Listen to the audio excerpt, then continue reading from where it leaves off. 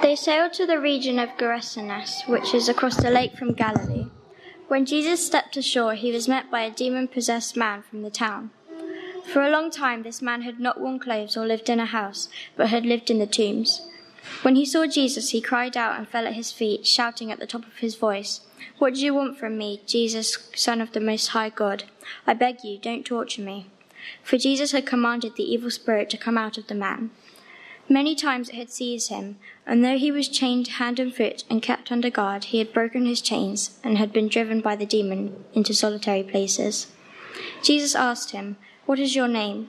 "Legion," he replied, because many times demons had gone into him, and they begged him repeatedly not to order them to go into the abyss. A large herd of pigs was feeding there on the hillside. The demons begged Jesus to let them go into them, and he gave them permission. When the demons came out of the man, they went into the pigs, and the herd rushed down the steep bank into the lake and was drowned. When those tending the pigs saw what had happened, they ran off and reported this in the town and the countryside. And the people went out to see what had happened. When they came to Jesus, they found the man from whom the demons had gone out, sitting at Jesus' feet, dressed and in his right mind, and they were afraid. Those who had seen it told the people how the demon-possessed man had been cured. Then all the people of the region of Gerasenes asked Jesus to come to leave them, because they were overcome with fear. So he got into the boat and left. The man from whom demons had gone out begged to go with him, but Jesus sent him away, saying, "Return home and tell how much God has done for you." So the man went away and told all over the town how much Jesus had done for him.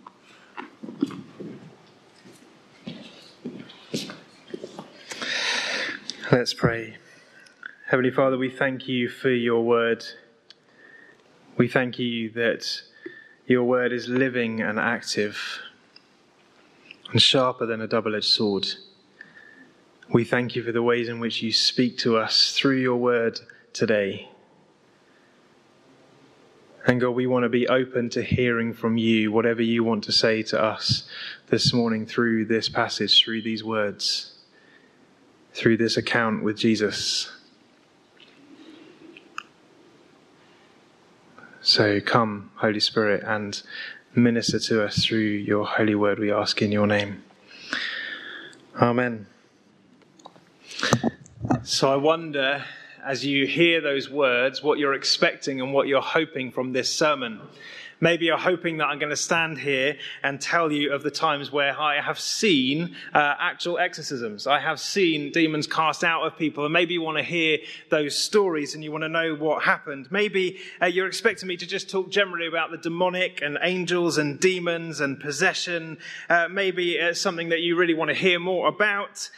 Maybe you want to hear about how Paul understands the demonic, because he writes extensively about it in Ephesians particularly, and in other places. We could do an exegesis of that and why this passage links in with that and all those different things. Maybe you want to know what my personal view is on demon possession and all those kind of things, and whether we could talk about the difference between oppression and possession. We could talk about the fact that it's physically impossible for a follower of Jesus, a genuine follower of Jesus, to be possessed. It's physically not possible, because if you have Christ in you, there's no room for anything else. Oppressed, maybe. Possessed, no. But we're not going to talk about that, because this passage in Luke's Gospel isn't about demons, nor is it about pigs. I mean, obviously they feature, and they feature fairly heavily, but this passage is not about demons. This is not Luke giving us a demon 101 lesson. How to cast out demons, how to do exorcism. This is not an exorcism handbook given to the diocesan exorcist. This is not what this passage is about. This passage is not about demons. It's about something far more important than that. And in order to understand that, we need to understand its context. We need to understand its author. We need to understand what Luke is trying to do. We need to look at the chapters around it and see what he's doing, because what he's doing is incredibly important for us as disciples of Jesus today. Incredibly important. So Luke is writing his gospel alongside writing Acts So Luke and Acts, it's thought, were generally written together as one piece and were separated later. So Luke, Acts is one big long piece talking about Jesus, not only Jesus who he is, but also the effects of followers of Jesus for what difference Jesus has made. And so what you have to understand is that Luke's audience, Luke's desire for what he's writing, for who he's writing to, is that everybody understands who Jesus is and where he fits in God's covenant story, where he fits in the promises of God, where he fits in the story of God, where he fits as the Messiah, the one who has come to save. That's one of the things that Luke is wanting to do. One of the other things that Luke is wanting to do as a physician himself, as a doctor himself, is wanting to show that healing is far more than just physical freedom from physical ailment. That healing is a much bigger issue here, a much bigger deal here. And Luke is really wanting to make sure that that message gets across, that the healing that Jesus offers is greater than what he as a doctor can offer. He's also wanting to show that the message of Jesus, that the truth of Jesus is not just for the Jewish people. It's very clear that Acts is written to that end, because Acts is about the message of Jesus spreading throughout all of the known world, not just to the Jewish people, but also to the people of Israel, but also to the Gentiles. That's why this particular story is chosen by Luke, because Luke wants to make it clear that Jesus came for Gentiles as well as Jews. And this story makes that very clear because there are pigs here. And if this was a Jewish land that Jesus was walking in, there wouldn't be pigs there, because they were considered unclean. And the demoniac, the man there, is sleeping in the tombs. If he had any Jewish background at all, he would not be seen anywhere near that place.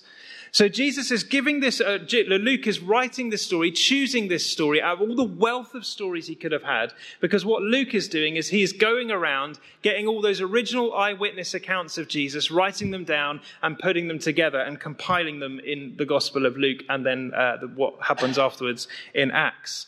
And as he's compiling that list, he's choosing the stories very carefully to get across that message that Jesus has come for the whole world, for Jews and Gentiles alike. And as he's going through his stories and listening to his eyewitness accounts and going through them again, he's thinking this one will be perfect, because this proves that Jesus is talking to a Gentile in a Gentile land, and he's doing something significant in his life.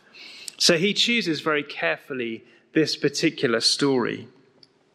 But we also, in order to understand what this passage is really about, we need to see it in its immediate context of the other stories that Luke has chosen around it. And when you do that, you realize this is not a passage about demons.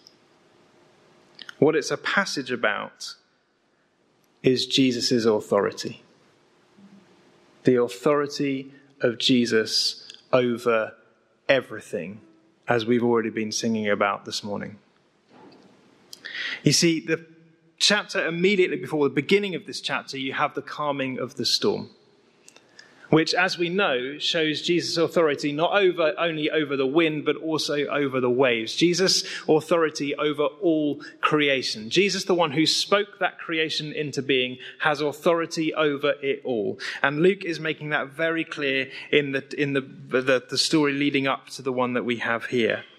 That this is the story about Jesus' authority over the wind and the waves. Following on from this, we have the scene where Jesus is on his way to heal Jairus' daughter, or to raise her from the dead, and you have the woman touching Jesus' cloak and being completely healed as a result. And now those stories are designed to show Jesus' authority over sickness, and then Jesus' authority ultimately over death, as he raises Jairus' daughter from the dead. So here we have this whole treatise here, this whole series of stories written by Luke to show that Jesus has ultimate authority over all, to show that he is the Lord, he is the Messiah, he is the chosen one, he is the one who was promised, and he has authority. And so this passage, these words, are about Jesus' authority over the spiritual forces of evil. Because what you find very clearly in this is that the demons, when they are speaking to Jesus, are begging him not to send them to the abyss, which means they know he can. They know he could. They know the authority that Jesus has. and they ask him not to do it. Now, I don't know why Jesus doesn't. I don't know why Jesus has mercy on these demons. The only conclusion I've been able to come to, and I'm not settled on this yet, is that first of all, that Jesus is very merciful in his nature and can't be anything other than mercy. And so that kind of sits right with me. But also, I believe wholeheartedly he knew their time was coming when that would happen. And so I trust, whatever the reasons, that Jesus knew what he was doing because he has authority. And what Luke is keen for all of his readers and hearers today to know is that Jesus has ultimate authority because of who he is. That's what Luke and Acts is all about, that Jesus has come in authority to save.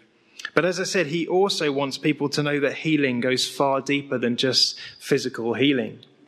When you find the word healing often in Scripture, it comes from a number of different root words, and they all have different meanings. But the one you find here, in this particular instance, when it said that the man was healed, is the word sozo, or soze, depending on which tense you use. And that basically means saved, set free, made whole.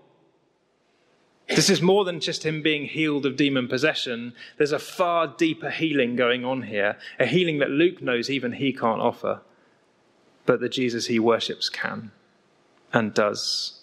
There is a deeper level of healing going on in this story as the man is set free. And when you look at the man, I find his story incredible. I don't know about you, but I find the transformation that takes place in this man's life absolutely remarkable. When we first meet him, he's described in so many different ways by Luke. He's described as this man who essentially is a troubled soul. He is renowned for causing trouble, and a kind of trouble that the authorities and the people around him, despite all their best efforts, could not control him. He was insane. He was a madman. He was dangerous. He was a scary person to come across. Graham was speaking on this morning, and he made the point very, very, I think, clearly that he was in chains, and he broke the chains. Like, this is a strong, violent man, erratic, unpredictable. We find that he's naked. He's sleeping in the tombs. And then he discovers Jesus. Or rather, Jesus encounters him. And there's this remarkable moment where obviously he's set free of the demons and they're cast out. And the man that's been plagued by demons, the man who was really there before, is called out by Jesus. And his life is transformed and changed. And this man who was covered in shame in his nakedness is clothed. We don't read in this story where the clothes come from. I would not be surprised if Jesus took them off his own back. I really wouldn't. Or the disciples had some lying around that they didn't need anymore. But either way, I'm sure it's Jesus who made sure that the man was clothed. So we find him, this man who was naked and ashamed, suddenly clothed. Cloaked in righteousness, if you want to draw the analogy that Luke is trying to draw here. And then we find this man who was erratic, sat at the feet of Jesus. Think of Mary, whose story you'll read about in a couple of chapters' time in this gospel. Sat at the feet of Jesus. This man who was erratic is suddenly at peace. You have a man who had chains around his ankles and who had tried through his whole life to find his own freedom but was unable to do it, set free in a moment by Jesus. chain free, not just physically, but in every sense, free of chains. We know the world is searching for freedom, and they think freedom is found in doing what you want. But we know it's not. Freedom is found in Jesus and what he has done and who he is for you. So this man who was naked and ashamed is now clothed. This man who was erratic is now at peace. This man who was seeking his own freedom has now found true freedom in Jesus. This is a story about transformation. The transformation that Jesus' authority brings to those who surrender to that authority, to those who recognize him for who he is, profess him as Lord, and surrender to him. The change is remarkable. And then we come to this moment where the man just wants to follow Jesus everywhere he goes, as most people who encounter Jesus want to do. They want to follow him. He wants to follow Jesus. He wants to follow him wherever he goes. But he is living in a place that still needs Jesus. Because the villagers reject Jesus and send him away. They basically say, "Get out of here. We don't want you here." But as we said a few weeks ago, the way that Jesus loves the world is by those who love him being in it. And I think that Jesus asks this man to stay, not for his sake, but for the sake of those who are still lost. For the sake of those who still haven't discovered who Jesus is. And Jesus is almost saying, if I can't be here physically because you're sending me away, I'm going to leave this deposit with you. And this deposit is this man whose life has been completely transformed by my presence. And through him you can know me. Through him you can see what I can do, because there is nobody in that place who would have been able to deny what Jesus had done in that man's life. Nobody. Because the transformation was so radical. And I believe, like the woman at the well in John 4, that many lives would have been changed through this man, through the testimony he had, but more than that, through Christ in him. There was no room for demons anymore because Christ was in him. The Spirit was in him. And his message to the man is not go and tell everything. It just says go and say what the Lord has done for you. The great things that God has done for you. Return home and tell how much God has done for you. So the man went away and told all over the town how much Jesus had done for him. Transformed people transform people. When your life is genuinely transformed by the person of Jesus, you can't help but ooze him out to the world around you. I said at the beginning that it's not possible for a genuine follower of Jesus to be possessed by the enemy. It's possible for someone who professes to follow Jesus to be filled. But those who genuinely know and follow Jesus, those who genuinely have surrendered to him as Lord and Saviour, fully received him in their lives, are full of the Holy Spirit. There's no room for anything other than Jesus. We can still be oppressed. The enemy is still there. It still affects this world, and it can still have an effect on us. But if we're here this morning and we profess Jesus as Lord, we have accepted him for who he is, we've invited his Spirit into our lives, then he is all there's room for. I've said before that when it comes to the word possession, we often think of it in this context, don't we? Of someone being possessed by something evil. My prayer for myself, and I hope for you, remains the same. Holy Spirit, possess me with your presence.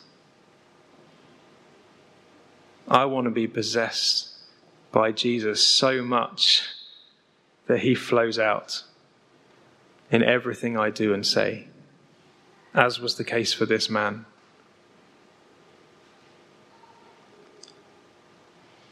This is not a story about demons.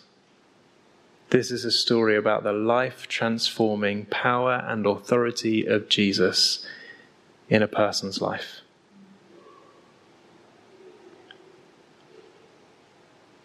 Do you recognize that authority? Are you surrendered to him fully? Every part of you, every part of your life. Do you trust him enough to know that he has done and he will do great things in your life?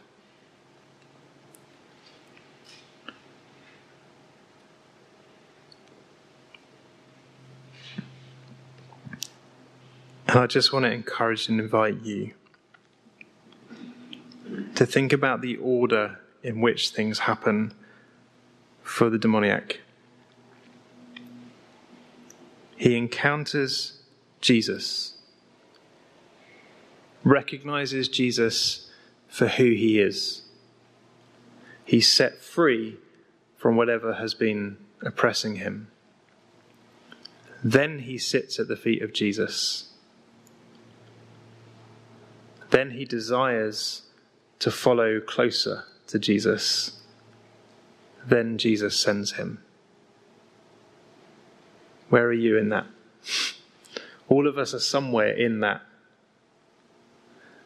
And what I want to ask is whether anybody has rushed ahead of any of those phases. Because it can be far too easy to say, I want to get out into the world and tell people about Jesus, when we've not sat at his feet first. Because we can only share what we ourselves have received. Or maybe you have sat at the feet of Jesus and you know there's a desire in you to go.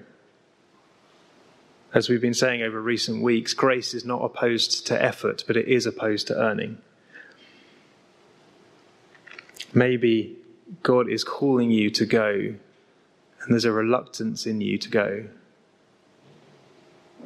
Maybe because it feels too overwhelming.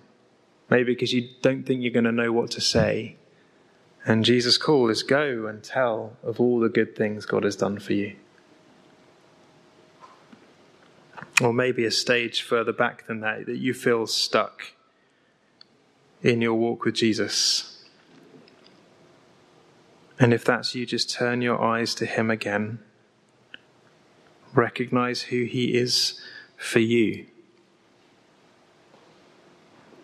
Because he's the same Jesus for you as he was for this demoniac. He's the same Jesus. And what he can do in one person's life, he can do in yours too. If you surrender your yes and amen to him.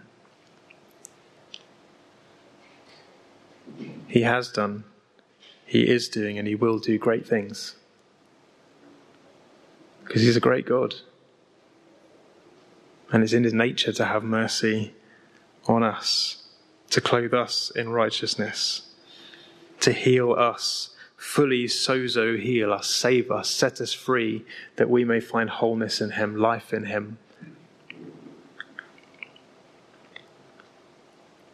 There are some times when it feels really hard to know where to kind of land a message because there's so much in it. And that's where we trust the Holy Spirit to do what he's going to do. So I'm just going to invite you to stand if you're able.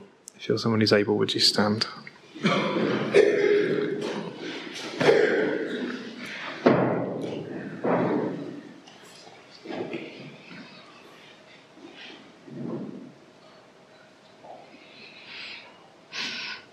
And we're going to ask the Spirit to just reveal to us where we think we are on that journey.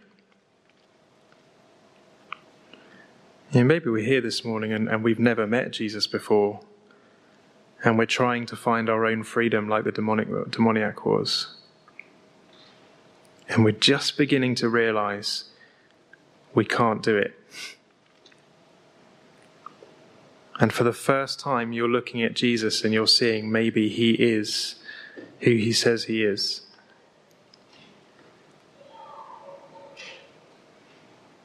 And if that's you this morning, you simply just need to pray, Jesus, I believe in who you are.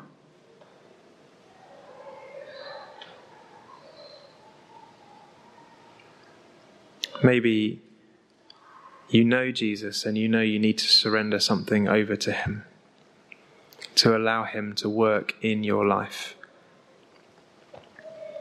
Maybe there's an aspect of your life you haven't surrendered ever before or for a long time. Maybe you don't believe Jesus can do his healing work in that part of your life. Maybe you don't believe even he wants to, but he so does. And you're here this morning and you already know what that thing is. Just surrender it to him. Almost picture you giving it to him in some way. And saying, Jesus, have your way in me.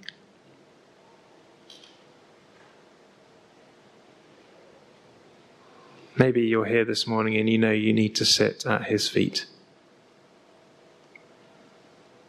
To work on that intimacy with Jesus. To prioritize that relationship over all others. To make time to spend with him.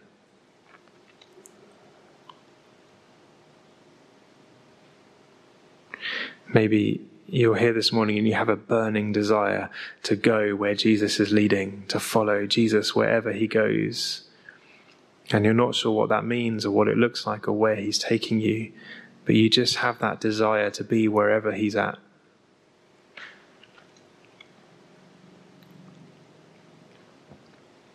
Maybe you're here this morning and you know you've received that call, but you're feeling daunted by the not knowing what to say or how to say it,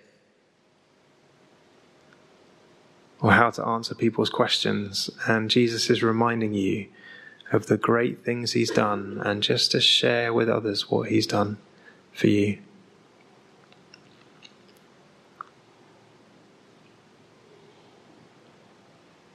Maybe you're here this morning like a villager and you know who Jesus is, but you're just rejecting him.